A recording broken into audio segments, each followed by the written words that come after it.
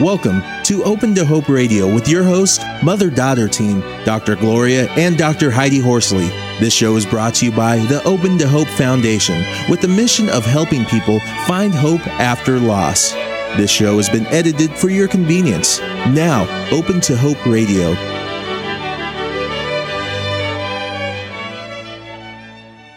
Dr. Jane Bissler, and she will be talking about loving connections. Dr. Jane Bissler teaches her clients how to feel connected to their loved ones and shows them how connecting can be a healing experience. Dr. Bissler is the co-author of Loving Connections, The Healing Power of After-Death Communications. Welcome to the show, Jane. Thank you. I'm so glad to be here. Hi, it's great to have you on, Jane. And we met, Jane, I guess, at ADAC, right? That's right, ADAC and Bereaved Parents of USA. Right, exactly. So now, Heidi, don't we have Jane? We have a YouTube from you, right? You do not have a YouTube. Oh, we don't. We didn't get you on. Darn it. We've got 40 left to do, so I wasn't sure if we had one from you or not. We did a lot of YouTube at the ADAC conference, so maybe next time we can do that. Sure. Well, I found your book really interesting, Loving Connections, The Power of After-Death Communications, because I have a lot of thoughts about it. In fact, I had somebody email me recently who had some people wanted her to join a group, kind of a medium group to connect with her loved one. And we can talk about that and some of the things that I said to her, which were basically, you have to follow your own heart. I don't know, I can't advise you one way or the other. But let's get into that in a minute. Let's start out by talking about our culture and about spiritual communication and that kind of thing. We as a medical or therapy, I'm a nurse actually by background, and we've been discouraged from hearing these stories. Right, and I think when you talk to a lot of people, though, in the nursing profession, through hospice, in the pastoral profession, they will be telling you a lot of these stories that their patients and clients have talked to them about. The fact that, gosh, I didn't realize, I kind of felt his energy, or the lights keep flashing on and off, and unfortunately, they feel crazy. They feel like this is something that they can't really share with anybody. They can't tell anybody because everybody thinks they're nuts. When really what we have found through our research is that more than 80% of people who have lost a close loved one, if they're aware, can be open to this, and that there are those messages that are coming through. And we just talked to Dr. Bernie Siegel on our Open to Hope show on Monday, and he's a world-renowned physician, about some of his own experiences. And it was interesting, wasn't it, Mom? Yeah, very, very much interesting. And he, is a surgeon of all things. Right. And we were talking about the fact that the medical community, doctors and surgeons, oftentimes have not wanted to deal with any kind of grief and loss or connection or anything like that. And he talks about it. And, that was pretty groundbreaking when he very first began. There are a few more people talking about it. I think Elizabeth Kubler-Ross, was certainly into that kind of connection and spiritual things also. Absolutely, she was. So now, how many people did you interview? A lot. This book is filled with wonderful experiences. Right. We actually did face-to-face interviews with 127 people.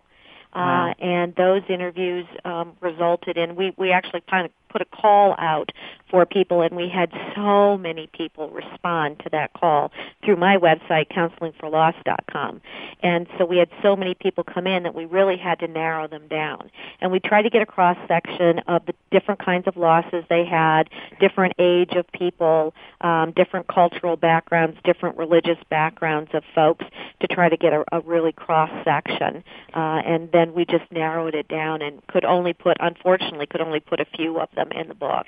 So Jane, did you see any similar themes regardless of loss?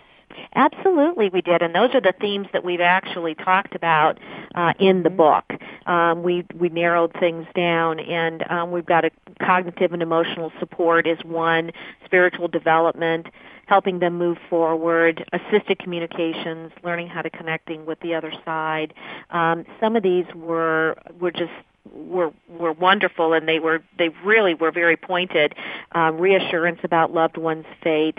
So there were a lot of different things. One was promises kept, and that's one of the places where I have one of my stories in. And what is your story? My story was the fact that my dad died.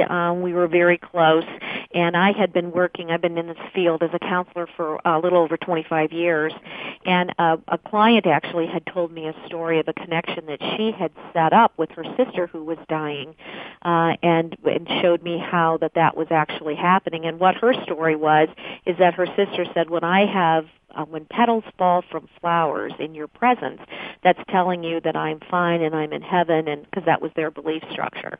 So when my dad was dying of COPD, I asked him if we could set up a message just between the two of us. And he was 82 years old, and this was in 1999, so a lot of things were not really out there, but we definitely made that pact, and he actually told me he would be sending me rainbows.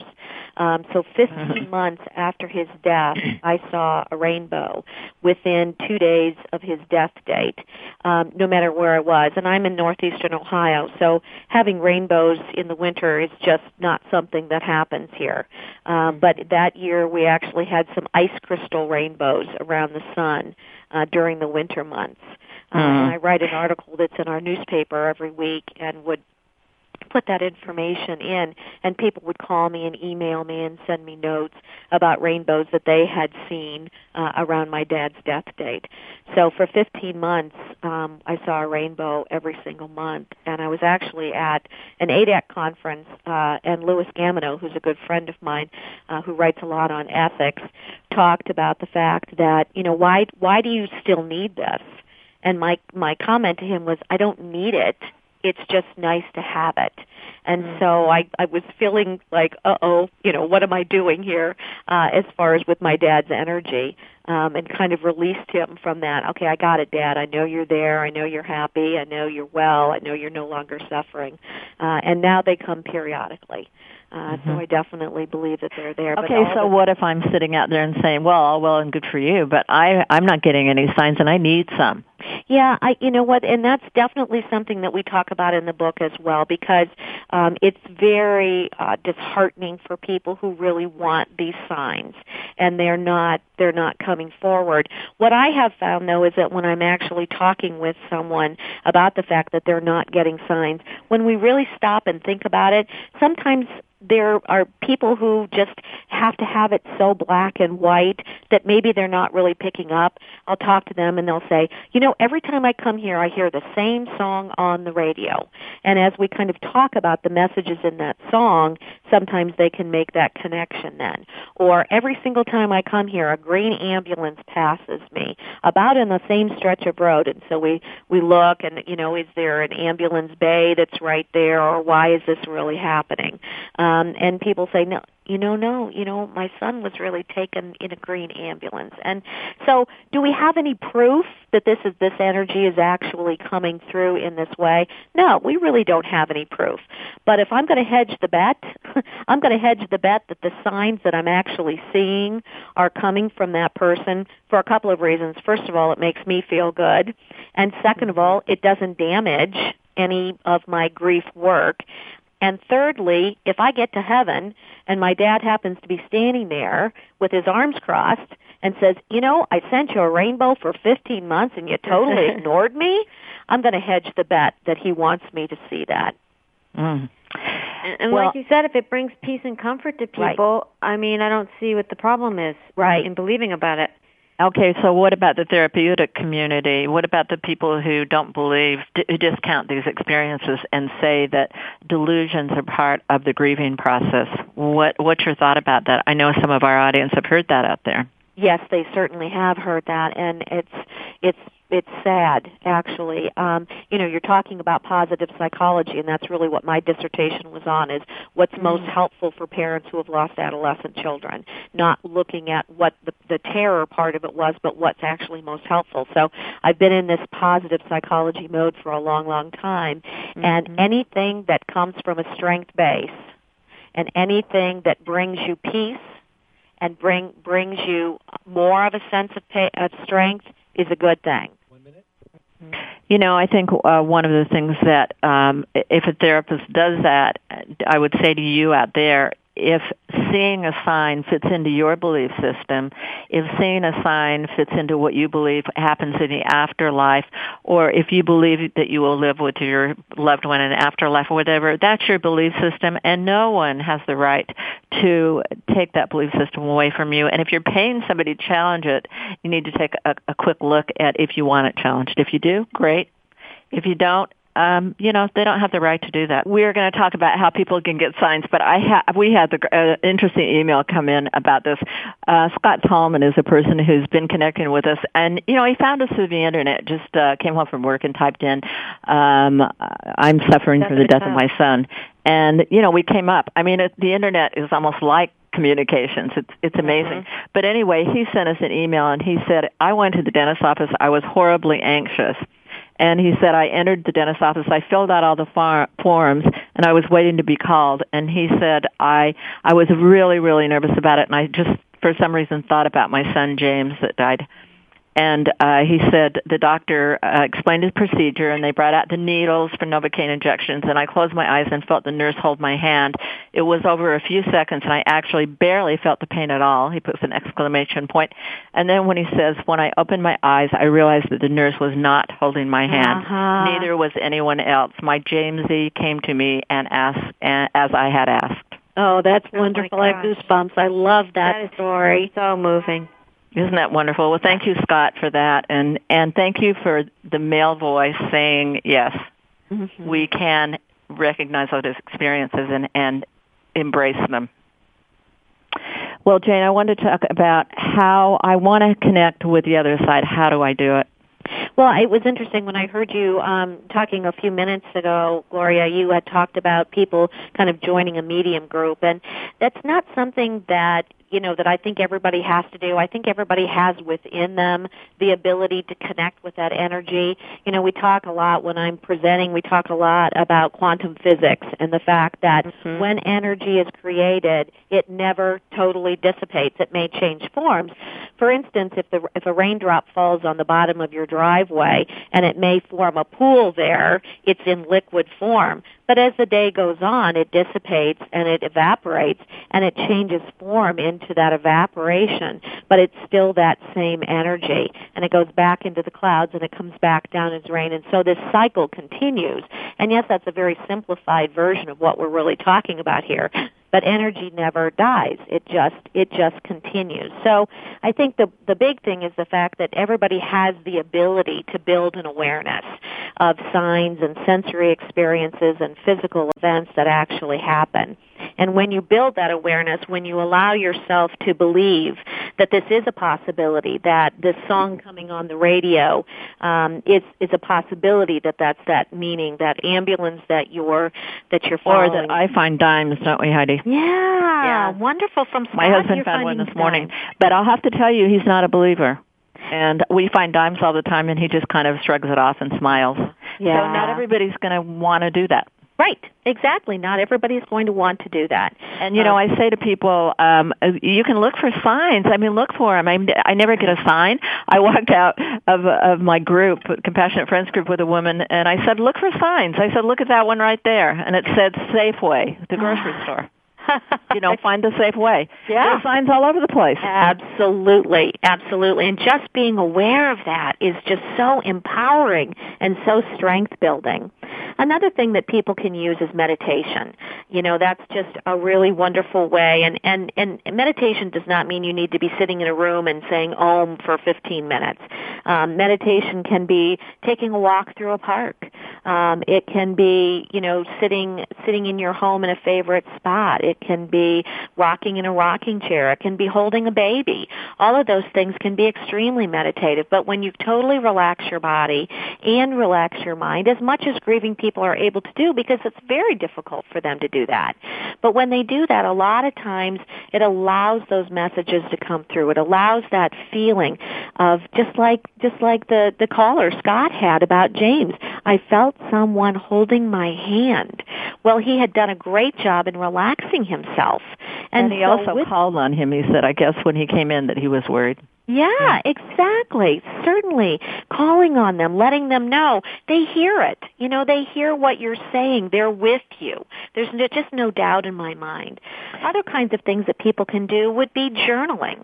That's a very, and again, it's kind of a meditative process when you're just allowing yourself to write whatever you want to write. And how about writing with your left hand, some people say? Exactly. Sometimes what I'll have some of my clients do is write with their dominant hand a question of that loved one, and then put the pencil or pen in their non-dominant hand and just allow that answer to come. And sometimes just having them close their eyes while they're actually doing that can really bring an incredible sense of connection, because a lot of times they're getting information coming from that non-dominant hand that they never would have thought about.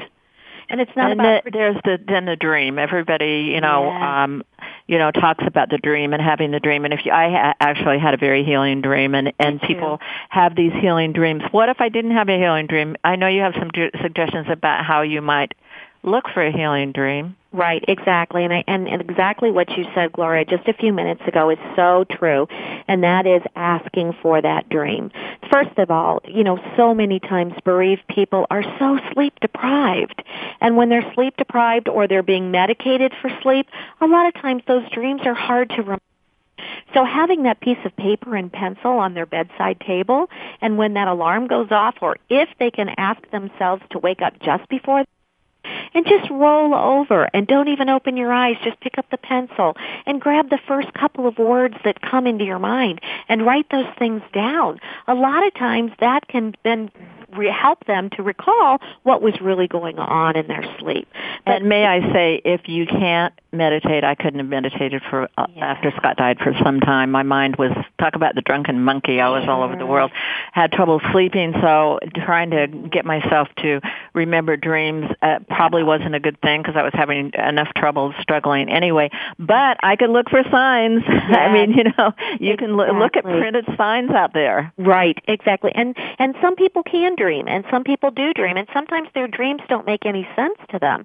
And sometimes if they're able to kind of sketch that dream out a little bit in words or in pictures, and they can show it to somebody else who's not in that same grieving boat, sometimes they can bring up things that, oh gosh, well, look at this, and I remember when so-and-so did this. Did this have anything to do with it? And then the grieving person can then make that connection with that. But all of these things, everything doesn't work for everybody. And it's finding that strength. It's looking at what's worked for you in the past when you felt super anxious. Right. And if you need it, some people don't want it. Or sometimes these things are so private and sacred, you don't want to talk about them. I think sometimes people will tell you a story once, and particularly I remember my dad had went to the light and all that when he almost died, and I wanted him to keep telling me that story after Scott died, and he told it to me once, and he'd want to keep telling me, and now I realize that was a sacred experience. So I think that's one reason. Well, it's not that people are afraid of rejection, it's that those are sacred experiences. Were you going to say something, Heidi? I was going to say they are sacred experiences, but also people react in certain ways, and when it is a sacred experience, you really don't want to hear other people's reactions. Right. Unless, they would be positive, because for you, it was a positive healing experience, and you want to stay in that space. Right, and that's what happens sometimes when people go to counselors or psychologists or whatever, and they have broached the subject of something like this, and the look on the professional's face is enough to turn them right off. And again, then they go home and say, I must be crazy. I'm not going to talk to anybody about that. And that's the reason why we try really hard to make sure that we're getting this book out, to let people know that they're not crazy, that this is going on, and it's becoming more and more talked about and more prevalent all the time. And how do people get your book? They can get it through Amazon. And it's right there. They can order it through Amazon, or they can go onto our website, which is counselingforloss.com, and they can send us an email through that. And there are a lot of stories also on the Counseling for Loss website that did not make it into the book, but they are wonderful stories of people that we interviewed. Now, are you doing therapy, and where are you located? I do. I'm a full-time counselor. I'm in Northeastern Ohio. I'm in Kent, Ohio. Kent, Ohio, do you do any phone kinds of things or emailing? I do phone sessions. I do not do email sessions. I'll certainly use email to set it up. But, usually I like that connection with the voice. Mm-hmm. All right. Well, thank you so much for being on the show today. And I wanted to know, are there any more comments you want to make about this, Heidi, before we go to break? I just love this topic, and I've had my own personal experiences with communications, and it's brought me so much comfort and healing. And like my mom said, look for those signs because they're out there, and don't dismiss them. Right. As a sibling, what kind of signs have you had? What kind of signs? Similar to what people have had with any kind of loss. I mean, I definitely find times when I need Scott, I definitely feel his presence. I call on him. When I want to dream about him, I really concentrate on him right before I fall asleep so that we have visitations during my dreams. The interesting thing is it's been so many years. I think one of the things for Heidi and I, Jane, has been that it's been long enough that we are relaxed and comfortable to receive whatever. Right. And that's absolutely that's beautiful that continues, and you two can really give that to the audience to let them know that it doesn't make any difference. It doesn't have to be within the first 1, 2, 5, 10 years that this continues on, because that energy never dissipates. Yeah, absolutely. It and is. I always say that the grief no longer gets in the way for me. So, I used to dream in nightmares about the way he died, and now my dreams are wonderful, and I'm visiting him and remembering him for the way he lived. Oh, wonderful. That's great. So actually it becomes kind of fun, and Heidi and I have some laughs every so often about things that happen and remind us. So it becomes a really joyous thing. So if you're in early grief and you're too stressed to even think about this, you really don't have to. You can get the book and put it away and pull it out, and Jane's got some great ideas when you do decide that you want to make some kind of a connection. But I would say to you, definitely, if you can't do anything else, look at the signs that people are building and putting up there, because they're pretty amazing, and it's also kind of funny and fun.